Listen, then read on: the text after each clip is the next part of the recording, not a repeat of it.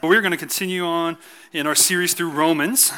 As we kind of get started, I love this time of year. The kind of spring is, starting to be on the horizon. It's coming right around the corner. The days are getting longer. I like more daylight during the day. And I also am a basketball fan, so I appreciate March Madness, even though I haven't followed college basketball as much this year as maybe I have in the past. But I don't know if some of you may have seen the game on Friday night.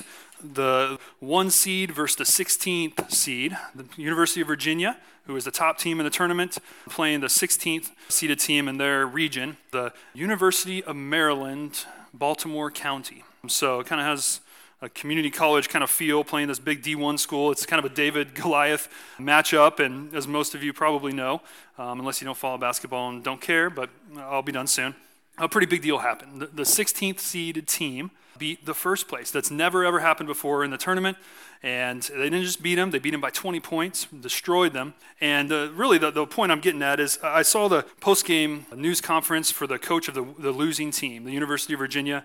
Coach Bennett is, I think, his name, and I'm not real familiar with that program, but I was really impressed with what he had to say. And is just a very, very good answer. I mean, here's a coach that many of them were expecting this team to win the national championship, and a lot of you probably, I know some of you at least, had them winning on your bracket, and they messed up all our brackets, but that's okay, because they gave this opportunity for this coach to really impress me by how he lost and how he communicated that.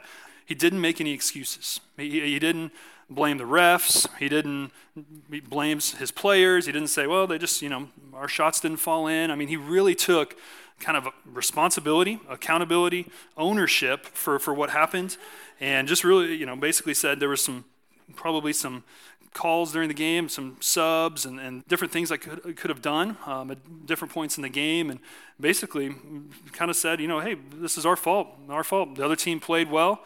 He didn't make any excuses.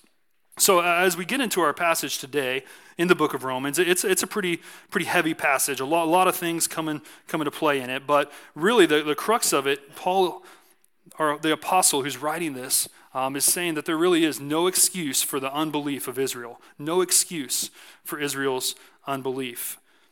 We all like to make excuses. It's just kind of inherent, I think, especially just in our sinful nature. We want to shift blame and those sorts of things.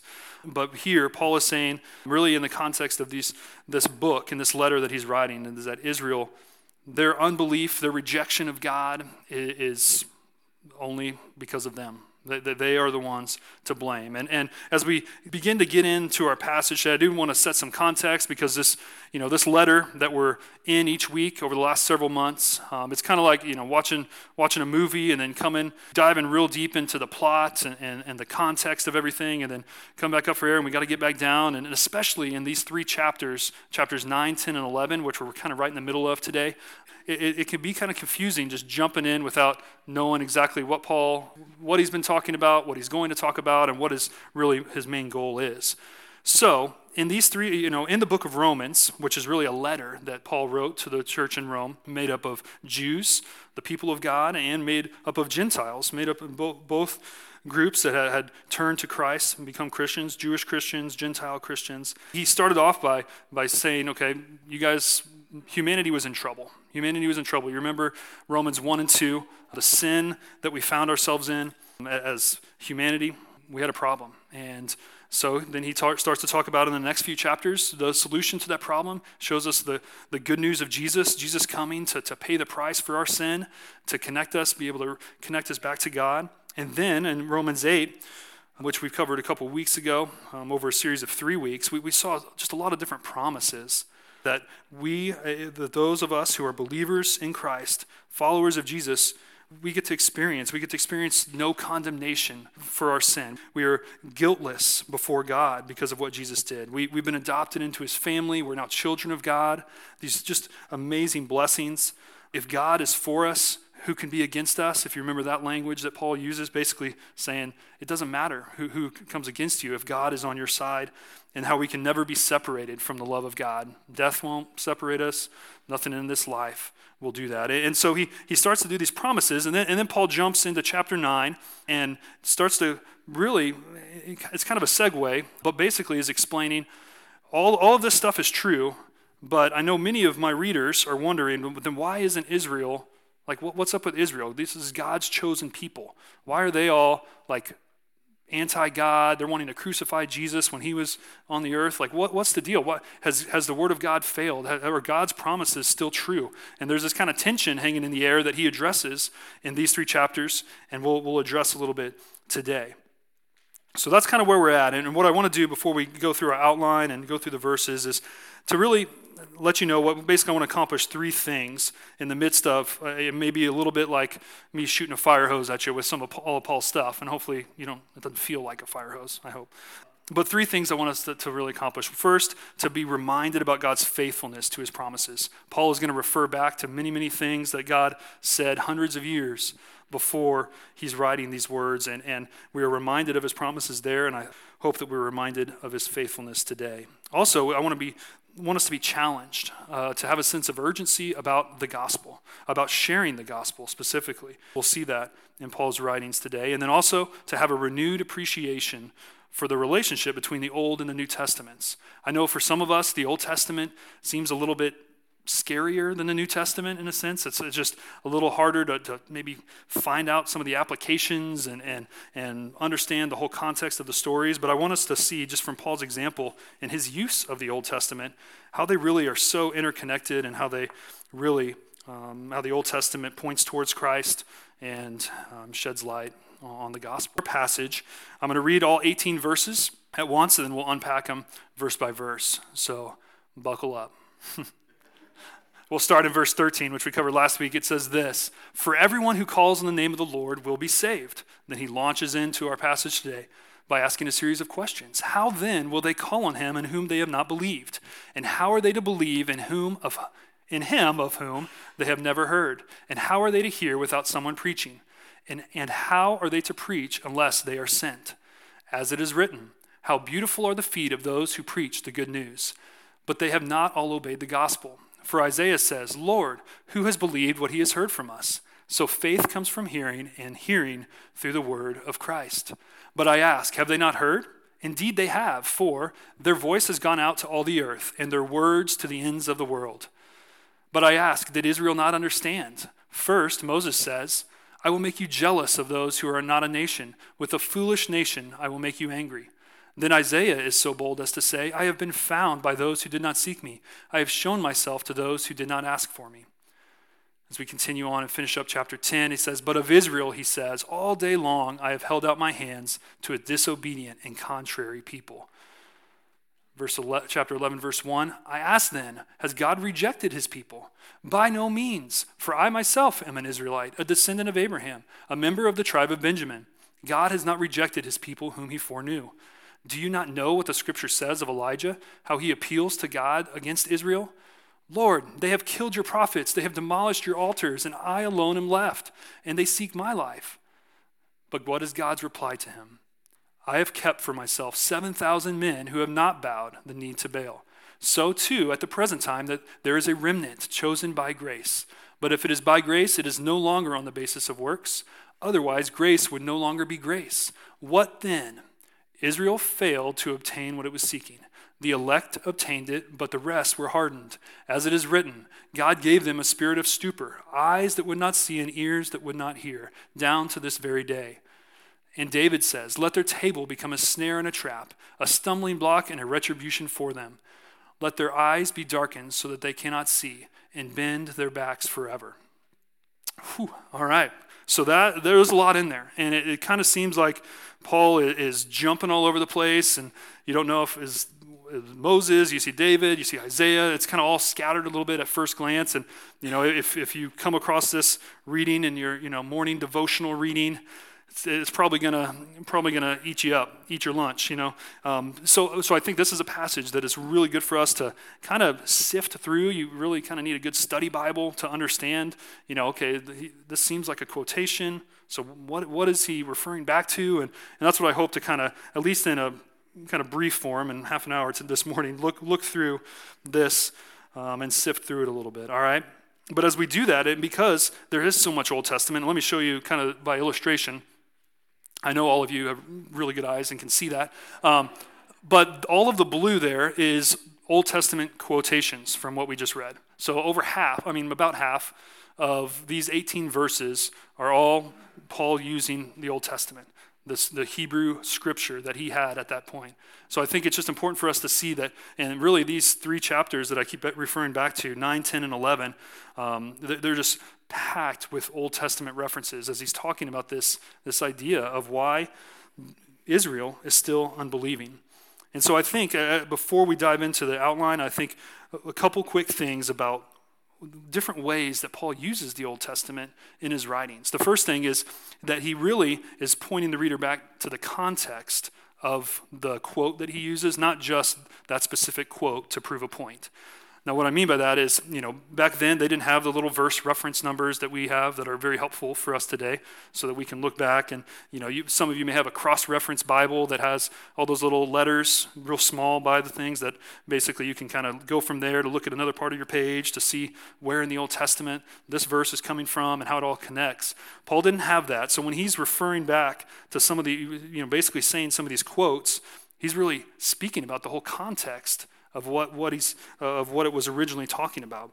So that's one thing for us to just be mindful of as we go through, and not fall into that trap of just saying, okay, it looks like he said Isaiah 65:2. Okay, let's look at Isaiah 65:2. Okay, oh, okay. I don't know why exactly he used that, but okay, we'll just keep on going. Like you have to read and kind of understand that whole chapter and the verses before and after.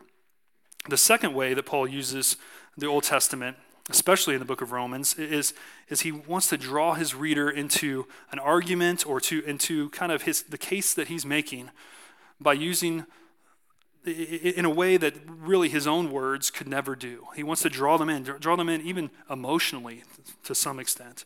We do this in everyday life today, just as a modern day example. I know some of you probably have friends that are always quoting lines from movies or TV shows and expect you to understand what they're talking about and, the whole context around it.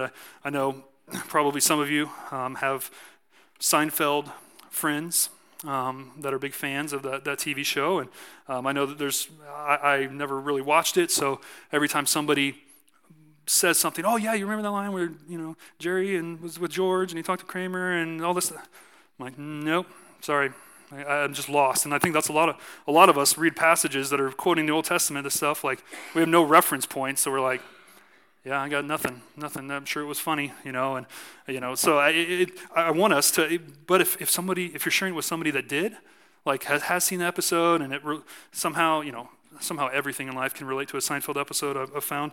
But you could just laugh with that person and watch it on YouTube, rewatch it, and all that sort of stuff. And I think this is what, Paul, his first century readers are tracking with him. Most of them are very familiar with these passages. So they're like, oh yeah, wow, interesting. Like I remember that sort of thing. And, for us, it's just harder to put ourselves in that place. But I think it's worth the effort. It's worth the effort to do that, especially with all of the resources that we have today at our fingertips with technology and everything. So with those things in mind, with those kind of different ways, there's other ways that he does it, but we don't have time to go into those. Let's jump into verse 14 and 15 where we started and look at really this process that leads to salvation. The process that leads to salvation. We'll reread the verses. How then will they call on him in whom they have not believed? And how are they to believe in whom? I mess it up every time. I'm going to try it again. I was like, fifth time I read it, I'm going to get it. And how are they to believe in him of whom they have never heard? And how are they to hear without someone preaching? And how are they to preach unless they are sent?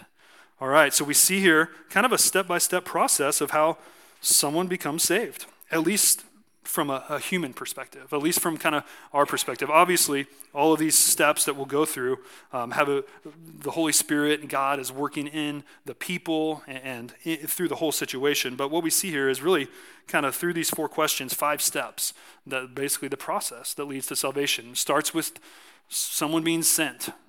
All right, so we see a sending, then a preaching, then a hearing, then a believing, and then a calling. If you kind of walk back through those questions, Paul is basically showing us this. And Paul really believed that this was the only way to be saved. For this process to happen, for a sent preacher to share the good news, for people to hear and respond or believe and call on the Lord. And I think it's this is probably one of the clearest passages where we see kind of this process laid out, this process of evangelism. We talk a lot about evangelism, and we talk a lot about sharing our faith, and really this is the process that is happening. This led Paul to live his life the way he did, with such relentless passion and urgency to be the sent one. He was the apostle, the sent one of God to go share the love and share the love of the gospel and the love of God for people to hear and then have a chance to respond. So I think we should ask ourselves from this, and just as we kind of think through, okay, how does this apply to us? Do we really believe this? Do we really believe that this is the process first? Most of us who are saved, I think we probably would say, okay, yeah, that makes sense. Someone's sent. Okay, God sends someone to preach the gospel, and we hear it, and we respond, and are able to call on the Lord, confess Him as our Lord and Savior. But as I was really convicted this week, as far as, I would say, yeah, of course, I believe it. But does my life really show this? Does my life really reflect this kind of sense of urgency that we talk about and that Paul obviously had? And I'm afraid it doesn't a lot of the time. And I think for a lot of us, it probably is that way. I mean, even when I think about my own life and the way I came to be saved, grew up in a Christian home, I can see, walk through this process. And my parents really were sent by God to be my parents, to preach, proclaim the gospel to me. I heard it, and then I believed, and have been able to call on God since that moment I was saved. And I think many of us, in some way, shape, or form, that's the process that led us to salvation. So I think for us to really just examine our lives to see, well, if this is really the way that this happens, that God sends people, I think some questions we can ask ourselves is, who am I being sent to? Who am I being sent? And then we look at the preaching. Am I a preacher? God hasn't called me to be a preacher. Guess I'm not part of this process. Thank you, Jesus. That's probably how some of us probably think. But this, obviously this word preach, it doesn't just mean you have to be a pastor and stand before a group of people on a stage with a little pulpit and preach. This is sharing the gospel, explaining the gospel, communicating the gospel to someone who doesn't know. And that's the kind of the most general way to describe this. And this can happen in a lot of different ways, in a variety of ways today. It can be over a cup of coffee at the coffee shop with a friend. It can be over a dinner table with your neighbors. It can be in a lot of different ways. We're all called to participate in this process of being sent to preach, proclaim the good news for people to hear, and then believe and call. So we see that. So I want you to be thinking about who in your life is God sending you to? Who in your life is God sending you to in order for them to have a chance to respond? We continue on in verse 15, the end of it, Paul talks about, as it is written, how beautiful are the feet of those who preach the good news. And he's kind of getting into his Old Testament quotes. This is an Isaiah quote that really, in its original context, was about the people of Israel being in captive, and these messengers were coming over the hills, over the mountains to share with them that they had been delivered from their captivity to the Assyrians. And so Paul is kind of applying that in his current day now to, guys, people are sharing the good news with you, and it's their feet are beautiful in a sense because they're carrying them, even though feet obviously aren't very beautiful. Even today, when we have nice shoes to cover them up and keep them from getting dirty, which they didn't have back then, it's a beautiful thing for a messenger to share the good news, and that's the point he's trying to get across. And then we see in the next few verses, we really get to the crux of kind of what the title of my message today is that Israel is left without excuse. Israel is left without excuse because Paul will start to bring up these arguments, okay? So have they heard about it? Have they understood? And we're going to get to those things. So we see in verse 16 this idea, basically him laying out that not all of Israel has believed. He says, but they have not all obeyed the gospel. For Isaiah says, Lord, who has believed what he has heard from us? And if you remember back, I said one of the ways that Paul uses the Old Testament is to just kind of refer back to the context of where that quote is found from. And this is from Isaiah 53. This is basically the first verse in what is known as the servant song, the fourth servant song in the book of Isaiah. And it's a whole chapter about the prophecy of Jesus. how he was pierced for our transgressions, and all we like sheep have gone astray. And there's just all these things about Jesus that he's really pointing them back to, that they get. When we read this, we're just kind of like, why didn't Paul just say, not everybody is believed? Like, that would have been a much easier way. But there's just so much in this quote that he's referring them back to, that many of his first kind of hearers would understand. So Paul's drawing them back to this idea, and then in verse 17, he recaps the process like this. So faith comes from hearing, and hearing through the word of Christ. Basically pares it down to 3 steps. You have the word of Christ, which we can basically say is the spoken word about Christ, the spoken message about Christ, which we kind of a lot of times sum up as the gospel, the good news of Jesus. Through hearing that, faith can come, and he sums that up really, really well in those in that verse there. All right, so then in the next few verses, we've got some more to get through, and we see first that one of the reasons they're left without excuse is that they have heard the gospel. They've had a chance to hear. Listen to what Paul says here. He says, "But I ask, have they not heard? Indeed they have, for their voice has gone out to all the earth, and their words to the ends of the world." So this, you see, is a quote from the book of Psalms. So he's referencing David now. And Paul, throughout all of these things, he references Isaiah, David, Moses, kind of getting a broad kind of sample from the Hebrew scriptures, giving his readers a broad sample, not only the law, the prophets, the writings, all these different pieces from the Hebrew scriptures at that point. So what is David saying in this verse? Well, their voice has gone. The there is really talking about creation, the heavens, the stars, the sun, the moon. He's talking about really this idea of general revelation, which is the idea of how God has generally revealed himself to mankind, and how mankind is without excuse, right? Mankind is without excuse to know that there is a God. And Paul talked about that in the beginning of the book of Romans.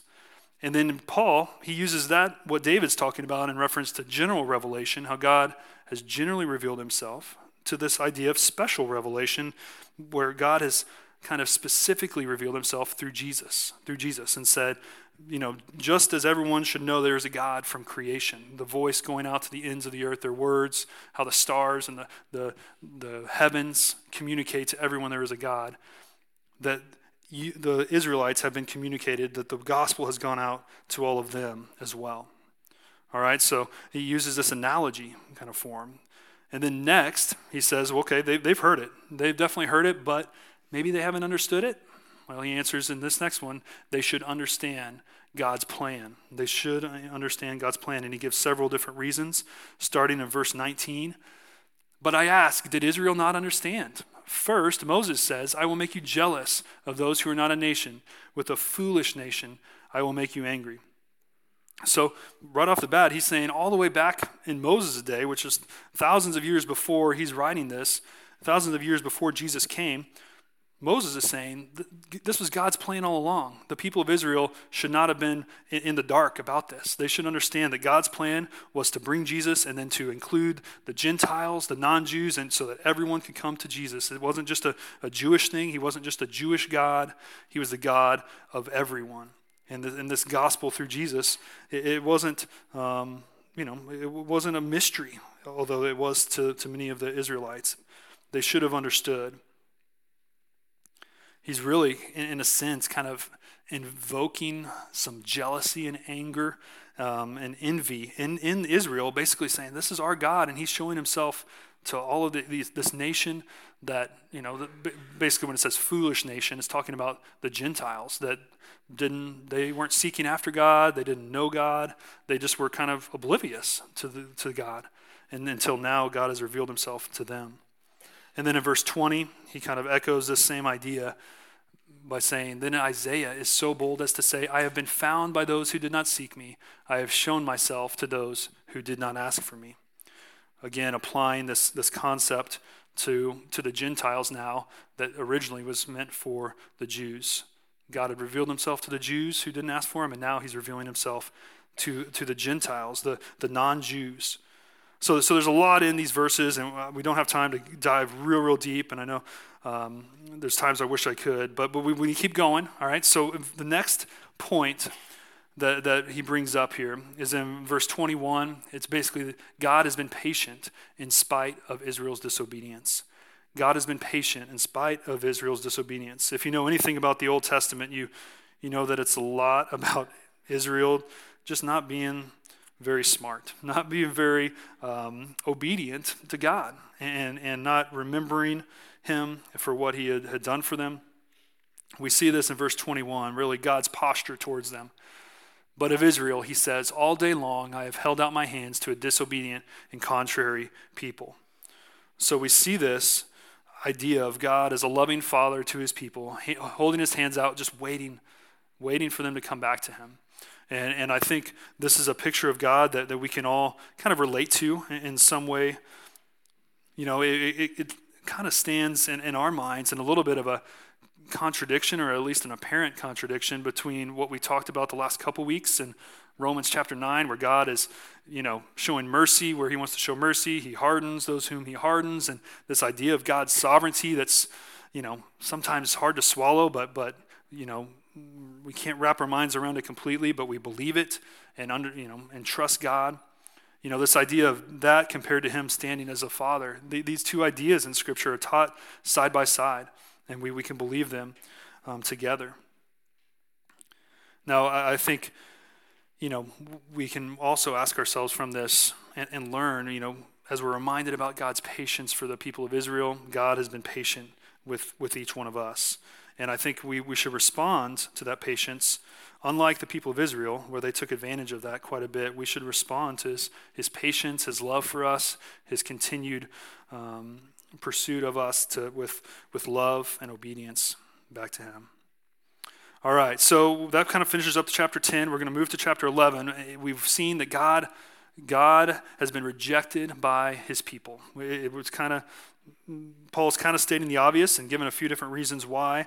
But before we get into chapter 11, I want to share this story with you as we talk a little bit more about basically the state of Israel and just kind of the different things going on. The story starts like this. For the last 2 centuries, a story has been told that really introduces this topic to Romans chapter 11. Friedrich the Great, king of Prussia from 1740 to 1786, asked for proof that the Bible is true in a discussion with his court chaplain. Frederick, under the influence of the atheistic French philosopher Voltaire, had become skeptical of Christianity and of the reliability of the Bible. His words to the chaplain supposedly were, "If your Bible is really true, it ought to be capable of very easy proof. So often, when I have asked for proof of the inspiration of the Bible, I have been given some large book that I have neither the time nor desire to read. If your Bible is really from God, you should be able to demonstrate the fact simply. Give me proof for the inspiration of the Bible in one word." One word to prove the reliability of the Bible? What would you have said if faced with the same challenge? Love, sin, grace? Surely the best one-word defense of the Bible's reliability would be a theological word, something that probed the depth of the intellect and touched the center of the soul. While perhaps equipped to offer a profound term for the king's consideration, the chaplain resorted to what was plain and obvious, something that all the world could see. "Your Majesty, it is possible for me to answer your request literally," the chaplain replied. "I can give you the proof you asked for in one word." Amazed, the king asked, "What is this magic word that carries such a weight of proof?" he asked. The chaplain answered, "Israel." Friedrich the Great of Prussia responded only with silence. Now, whether that, who knows if that story is true or not, but I think it does prove a point for us to really understand the magnitude and the significance of the nation of Israel. You think about, and we don't have time to do a whole history lesson of the nation of Israel, but the Bible obviously talks a lot about it in the Old Testament. We see numerous times where Israel was from its very beginning with the man Abraham. And God chose Abraham and said, okay, through you, I'm going to have a nation that's going to reach out to all the other nations. And we see their slavery in Egypt. That happens pretty quick, a few hundred years after that.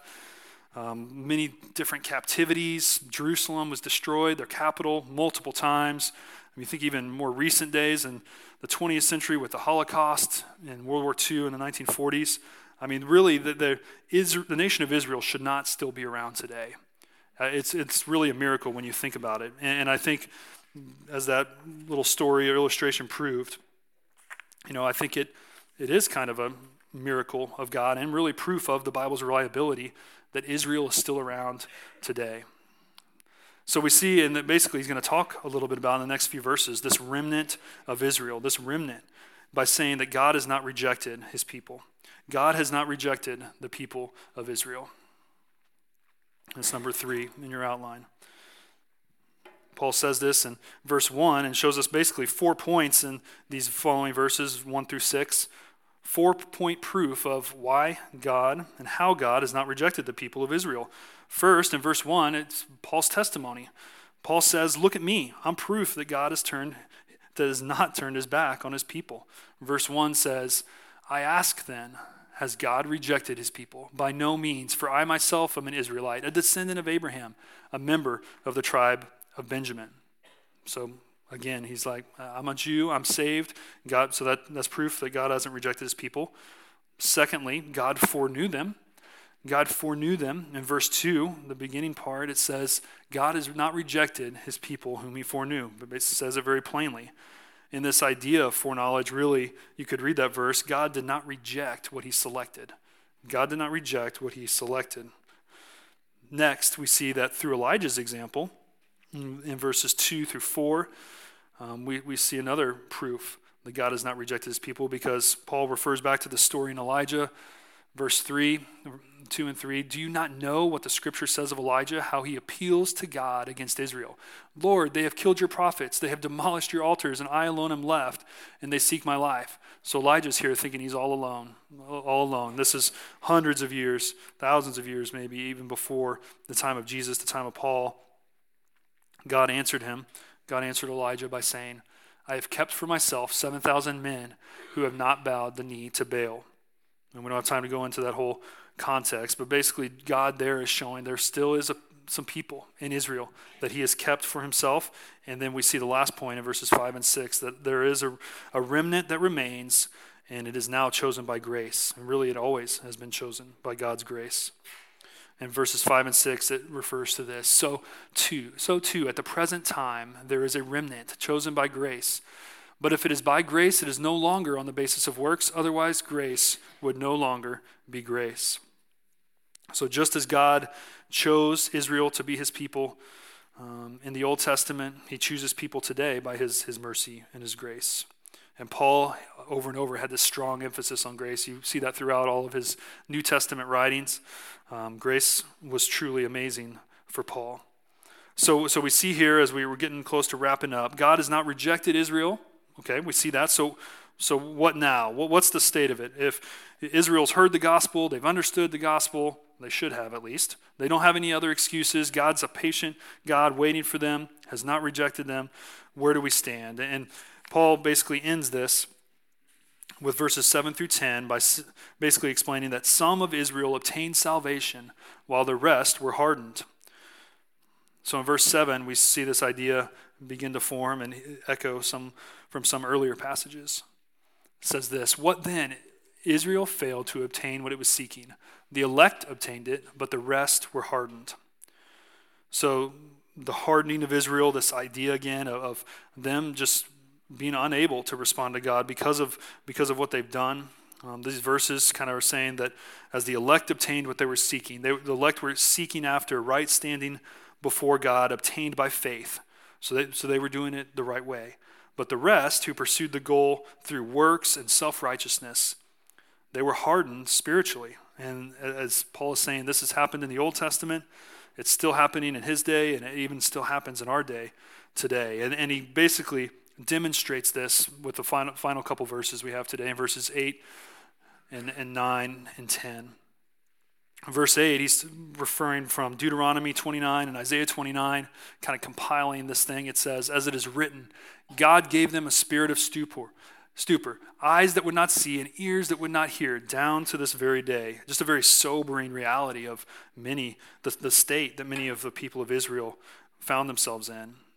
So we see Moses and Isaiah kind of compiled quotes from them in that verse, and then David in verses 9 and 10. And David says, "Let their table become a snare and a trap, a stumbling block and a retribution for them. Let their eyes be darkened so that they cannot see, and bend their backs forever." So David here is praying for his enemies, praying against his enemies. And Paul is kind of translating that into kind of his day of saying the Israelites have made themselves enemies of God, and they're going to really be up to this same fate if they don't turn from their wicked ways, they don't turn back to God. So we see here Paul basically, all those Old Testament references that I know it can be a little overwhelming, as I said earlier, but hopefully you at least to get a little picture. Okay, so you understand why Paul did some of those things in this passage. And as we close today, I want to quickly go back over those three purposes of really some things I think we can gain from reading this and having a deeper understanding. The first, I'm going to start from the last one I mentioned, but is to have this renewed appreciation for the relationship between the Old Testament and New Testament. Because as I said, a lot of us, maybe we probably do spend more time in the New Testament studying, preaching, talking about, but the Old Testament has a lot of value. And that's what I think we can learn from Paul, especially in these verses we've read today. Basically Paul is saying that the Old Testament has significant value to the believers of his day, which were after Christ. And so I think that is the same for us today. The law and the prophets that he's referring to, they all bear witness to the revelation of Jesus in some way. We can really see that and through some of the prophecies. Words like sin and kind of concepts like the justice of God, without the Old Testament, we kind of can't understand them fully, and that really helps us understand the gospel in a greater way. So I want us to really have a greater appreciation for the Old Testament. Romans 15:4, I think, is a great verse that Paul uses to echo this idea. It says this: "For whatever was written in former days," so in his days, so whatever was written in former, Old Testament, "was written for our instruction, that through endurance and through the encouragement of the Scriptures, we might have hope." And so I think that's a great lesson and takeaway that we can take away from Paul in these verses. Secondly, I want us to hope we're reminded of God's faithfulness to his promises. God has been faithful to the nation of Israel, even when they were unfaithful to him over and over again. He is still going to save some of them, and in his plan, they're still his people. And obviously he's opened up his family, and they're not only his people. God has other people as well, than Gentiles and non-Jews. But I think it's important for us when we kind of see passages like this where it's referencing back all these other prophecies, other things, that God has been faithful over the years, and he is still faithful today. It helps us when we sing songs like we sang this morning, "It is well with our soul," just that peace that we can experience, just the trust that we have in God. No matter what we go through. I know many of you are going through difficult times in life, even this morning, even currently. And being reminded that God is always faithful to his promises, that all those promises in Romans 8 that we've talked about in previous weeks, that we can really look forward to those being true.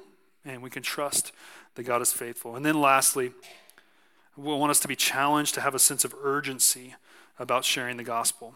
We saw Paul outline kind of the process, how God sends someone, how they preach, how they share the gospel, proclaim it, how the hearer hears, and then the hearer responds by either belief or rejection. Belief or rejection, and if it's belief, then they're able to call on God. So especially during this season as we're ramping up towards Easter, I think we need to ask ourselves, so who is God sending me to? Who is God sending me to? Maybe it's the person at your workplace, maybe it's the neighbor across the street, a family member, but really ask yourself, if this is truly kind of the method that God has chosen in his sovereignty and his wisdom to expand his kingdom, to allow the gospel to go forth by sending preachers. All of you can be preachers. All of us can be preachers. I know it's kind of scary, but we can preach the gospel to our friends and family who don't know Jesus.